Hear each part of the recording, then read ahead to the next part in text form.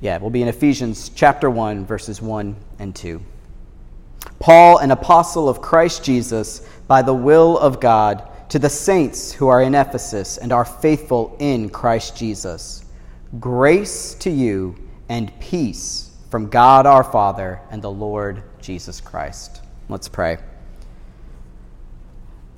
Father, I can think of no greater introduction, no well wishes as meaningful and as powerful as grace and peace. Lord, thank you that you have given us grace and peace through your Son, Jesus Christ. As we go and begin our study through Ephesians, may we be lifted up into the heavens and see all the glorious riches that you have given us in your Son. It is by his name that we pray now that we would be strengthened and encouraged and grow in wisdom and faith. In his name we pray, amen.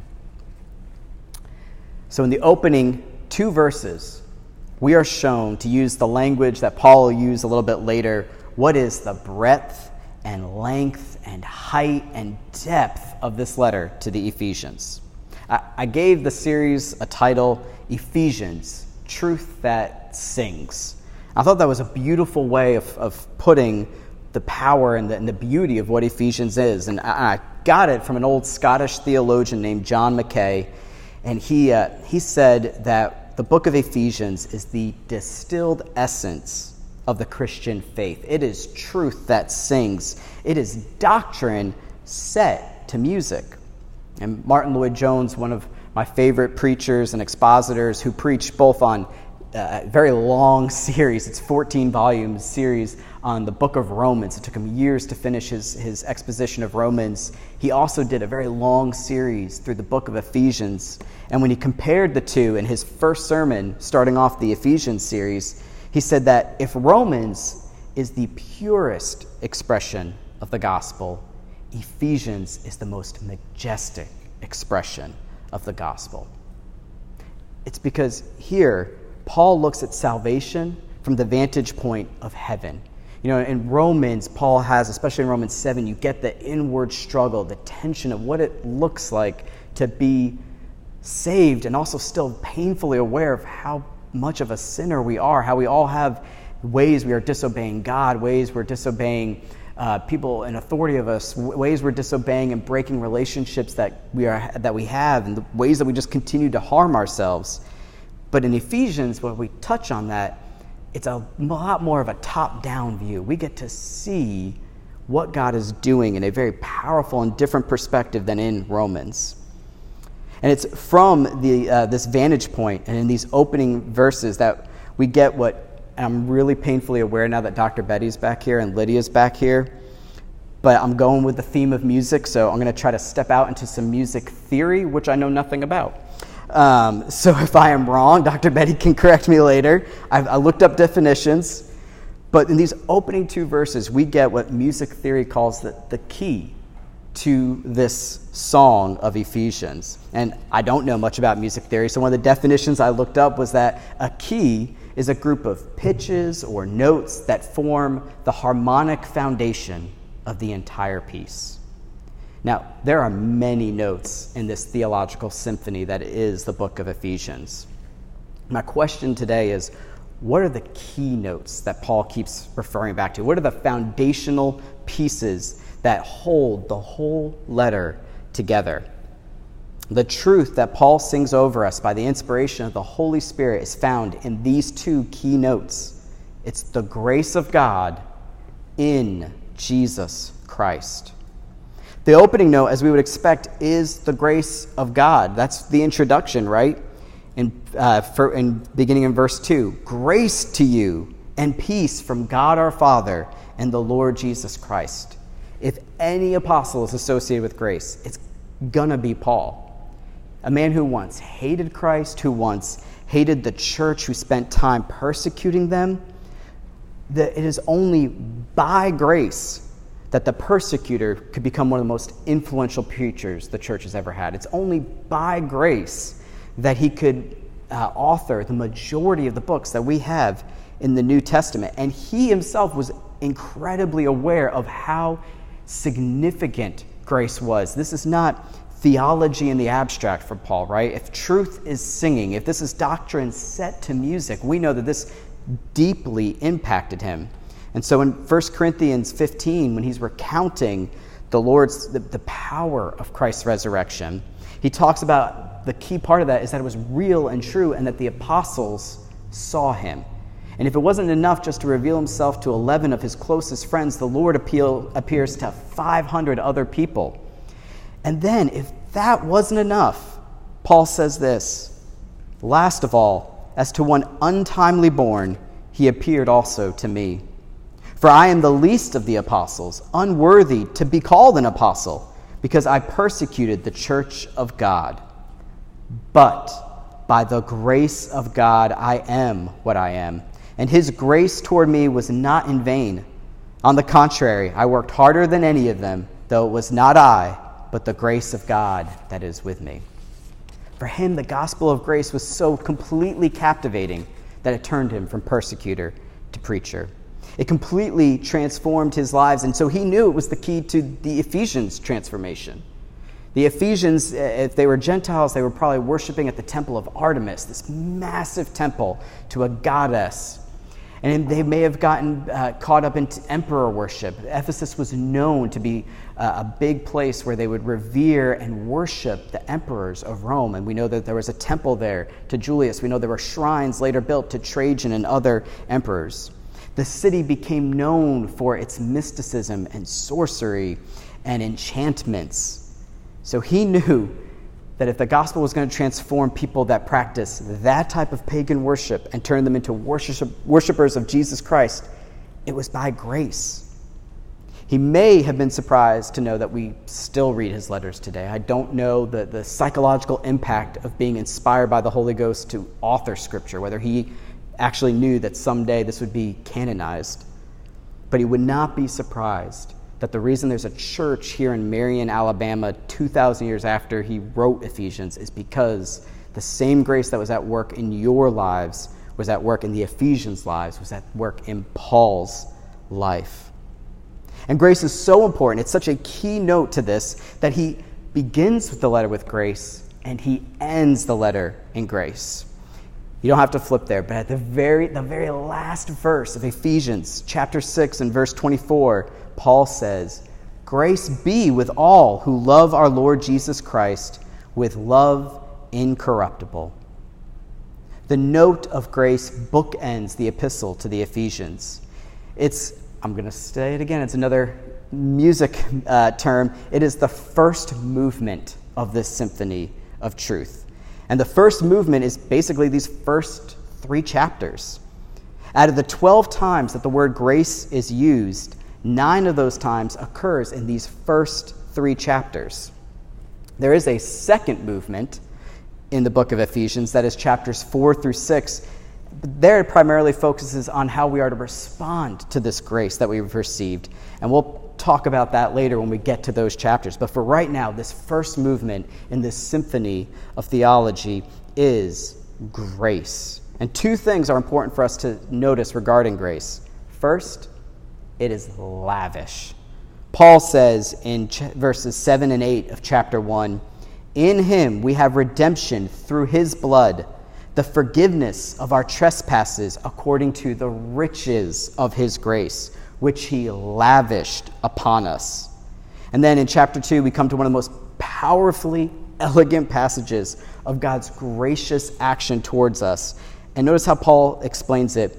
In chapter 2, in the first 3 verses, he talks about we were dead in trespasses. We were sons of disobedience. We lived according to the passions of our flesh. We were selfish. We were terrible. And then he writes, "But God, being rich in mercy, because of the great love with which he loved us, even when we were dead in our trespasses, made us alive together with Christ. By grace you have been saved, and raised us up with him, and seated us with him in the heavenly places in Christ Jesus, so that in the coming ages he might show the immeasurable riches of his grace in kindness toward us in Christ Jesus." It's been said many times And of course, if you know me a little bit by now, I like Christian rap. I've said I have a favorite Christian rapper. The first time I heard this term was from my favorite, a guy named Shai Linne, who's phenomenal. And he raps a song all about God's grace. And he threw this in there: grace stands for God's riches at Christ's expense. God lavishes us with riches. And I'll do the Greek pastor thing here for a moment. The literal term for riches is riches. It's wealth, it's abundance, it's prosperity, it's money, it's treasure, it's gold. It's extravagant. And that is the type of grace that he puts on us who turn to his Son. The second important thing to see is that grace was given in the past. So I want to borrow a term from another great modern contemporary preacher named Alistair Begg. He's a pastor with a great ministry called Truth for Life. I listen to it pretty regularly. But he calls this the gospel grammar. Now, the majority of these gracious actions, the verbs of chapters 1 through 3, have God as the subject and us as the object. And you can see this. If you read just chapter 1 alone, you'll see this over and over and over again. In verse 3 of chapter 1, it says, God blessed us. In verse 4, it said, God chose us. In verse 5, it says, God predestined us. In 7, God redeemed us. In 9, it says, God makes known to us the mystery of his will. And that's just the first chapter. In that second chapter that we were just in, talking about the great gracious action towards us, we see in verse 5 of chapter 2 that God made us alive. By grace you have been saved. But he keeps on going. In verse 6, he says, God raised us up and seated us in heavenly places. What a glorious picture that is. When we think about God lifting us up and placing us and seating us in heavenly places. And this is not actually unique in a sense to Paul. In the Old Testament, we hear about God doing something like this, where it seems that he is reaching down, if you will, and actually doing something that nobody else could do or that everybody could do in the sense of an action. So that was kind of confusing. To give the example, in the story of the flood in Noah's Ark, all the animals come to Noah. Noah gets all the animals on the boat. Who shuts the doors? The text in Genesis says, God shut the doors. God sealed Noah's Ark to save them, preserve them, to be faithful to the promises that he gave to Noah. Fast forwarding centuries, the promise being kept that they were kept faithful and safe and landed on Mount Ararat, God was faithful again to another servant, Moses. At the end of Deuteronomy, in chapter 34, Moses dies. It says he goes and dies in the land of Moab. He's on a mountain. Who buries Moses? The Lord. In Deuteronomy 34, 5 through 6, it says the Lord, he died before the Lord and he buried him. The he referring back to God. And it says after that, nobody knows where Moses is buried. In this intimate moment, God lays his servant to rest. That same hand that sealed the ark of God's covenant, that same hand that buried the great prophet Moses, is the same hand who reaches and raises you up out of sin, out of failure, out of slavery, out of death, and seats you in heavenly places. There is no other arm that can do that. There's no other way we could do that. And not only is God doing all of the action in this first movement, it's all done. That's why I was talking about it being gospel grammar. All of these verses are in the past tense. These are all things that have been done to you and for you. You have already been chosen. You have been predestined. You have been redeemed. You have been made alive. You have been raised, and you have been seated by God in heavenly places. This is his sovereign action so that no one can boast. It is riches, it's lavish wealth poured out on us who are but paupers and beggars. This makes even Elon Musk or any tech billionaire, it should make them put their heads down when they're trying to compare their material wealth to the riches that God has shown us. And it's important for us to see that the terms that Paul uses here are definite terms. I mean, death is pretty definite. That's why he says in verse 1 of chapter 2, you were dead in trespasses and sin. I have never heard of someone having been resuscitated through CPR say, can you believe what I made my lungs do? They couldn't. They needed somebody to pound on their lungs to get them to start breathing again. The grace that we receive is not something that we were just primed and ready to receive. It's not something we were foreseen to anticipate, that we were foreseen that we were going to choose. It is God looking at us when we had no ability to choose, no ability to accept, and changing our hearts. We do not save ourselves. We are not lavish. We are not able, but He is. Moving on then from that first note of grace to the second note. The second key note to Ephesians is this. It's an answer to a question. How do we receive the grace? If this is such lavish, wealthy grace, how do we get it? And continuing with the idea of gospel grammar, the answer repeated throughout all of Ephesians is a prepositional phrase. It's in Christ. The most repeated words, or these two-word phrase in Ephesians are in Christ or in Him, and the Him there is referring back to Christ. And then one time Paul calls Christ the Beloved, so in the Beloved. And that phrase, this prepositional phrase, occurs a total of 22 times throughout the whole letter. So look at me again in verse 1 with me. Paul, an apostle of Christ Jesus by the will of God, to the saints who are in Ephesus and are faithful in Christ Jesus. Just as this letter starts with grace, so it starts in Christ. And remember all those examples I gave a few moments ago describing God's actions towards us? They're all done in Christ. God blessed us, we said, but He blessed us in Christ. He chose us, but He chose us in Christ. He predestines us in Christ. And further, talking about this movement, this emphasis of the first 3 chapters on God's gracious action to us, this phrase in Christ that happens 22 times, 18 to 20 of them are in just the first 3 chapters. The foundation that Paul wants the Ephesians to get is that you were dead in trespasses and sins, made alive by the grace of God that is in Jesus Christ. So it is God's gracious action to us in Christ. And so why is that so important? Because God plans to unite all things in heaven and things on earth, in Him. That's what He says in verse 10 of chapter 1. God is doing the action, but it is in Christ that we are blessed, chosen, predestined, and everything else that we've heard. It is all from Him and through Him and to Him and are all things to Him. To God be the glory forever. Amen, is the way Paul does the doxology of Romans 11. So how do we receive God's grace? We receive it in Christ. So then what does that mean for us? It means that we're called saints. That's what he calls the Ephesians, right? In verse 1 again, to the saints who are in Ephesus and are faithful in Christ Jesus. The most common name of a New Testament believer is saint, which just means a holy one. If you are at all self-aware, you might have trouble with this one. We don't really feel sainty, right? I mean, a saint is someone who is, set apart, who's different.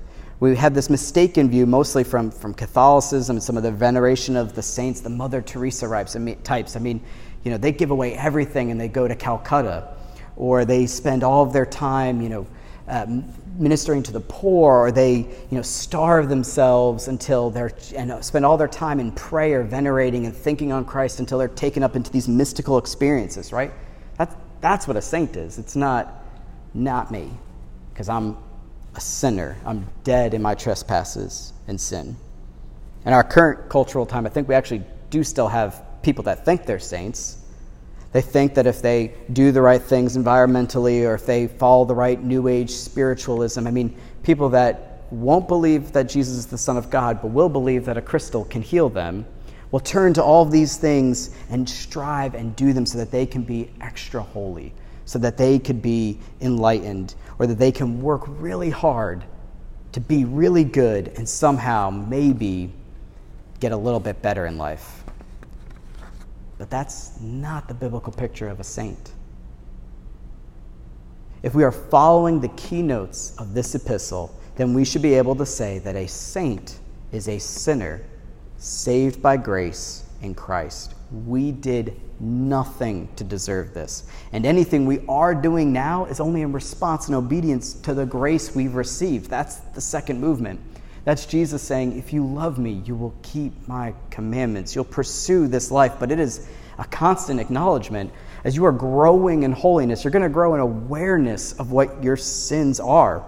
John Newton, the great hymn writer of Amazing Grace, who knew something about being a deplorable sinner, having been a slave ship captain and lived an incredibly selfish, hedonistic lifestyle, had this to say near the end of his life. Although my memory's fading, I remember two things very clearly. I am a great sinner, and Christ is a great Savior. The Ephesians were called saints not because of anything they had done, but entirely because of what Christ had done for them.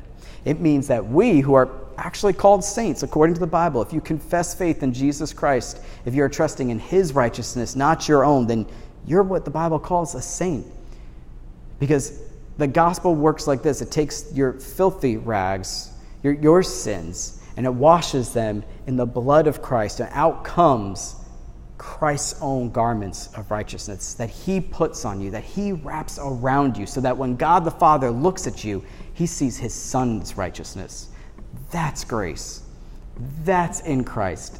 That's what it means to be a saint, trusting in that work and not anything you might do for yourself, especially anything you might do to think that you could earn sainthood or earn God's favor. It's already given to you in Christ.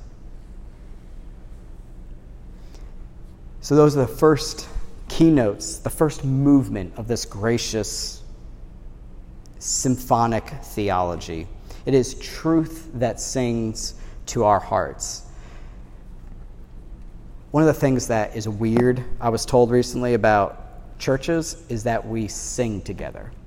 A friend of mine in RUF, the Reformed University Fellowship, that's our college ministry, said that to me. He said one of the things that kids get tripped up on is when they gather from a non-Christian background and they come to like a large group gathering for RUF, or they come to a church, they're tripped up by the fact that we gather together and we sing.